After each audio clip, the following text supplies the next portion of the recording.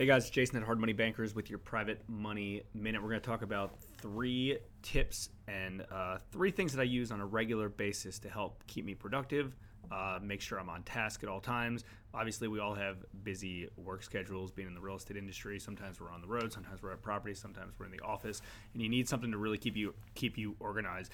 And I do things very, very simple. I've tried different softwares and things like that, but I keep my tasks and everything I have very, very simple because it works for me. So these are just ideas of what I do, but I want to make sure whatever you use, make sure you keep it simple so you'll use it.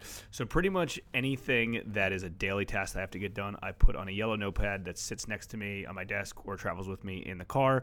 It could be somebody I have to call, somebody I have to email, work up numbers, go look at a property, things like that. I put those down there, and I have to make sure they're all done by the end of the day. So I scratch them off on a piece of paper at the end of the day. If I have a good idea or if I have something that's a little bit longer of a project, I either put it on my notes section of my iPhone because then that goes to my Gmail notes, or I put it on Evernote.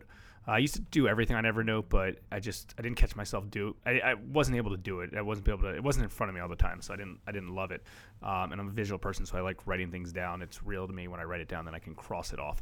So those are bigger things. It could be like a project or something we need to code or something, an update on a website. If it's immediate, I put it on the checklist. But if it's something that's not going to get to today, I get rid of it because that yellow notepad is like my checklist, and I have to get through that stuff. I drive myself crazy if I don't get that stuff through.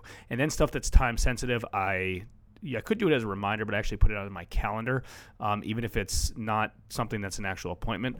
To me, it's important because it's still an appointment with myself. So it could be like, I need to comp this property by a certain time. I put it on there because I put it on my calendar because then I can have a reminder that comes up and it has to be done at that time. So those are my 3 things. I put it on a piece of paper, in yellow notepad, or sometimes I just use a note card as well, depending on what time of day that I'm writing stuff down. I put stuff on my calendar, and then I also put stuff on Google Notes or iPhone Notes that goes to my Gmail. Hopefully this was helpful. If you have some hacks or some tips that could benefit the group, please comment below. This is Jason with your Private Money Minute.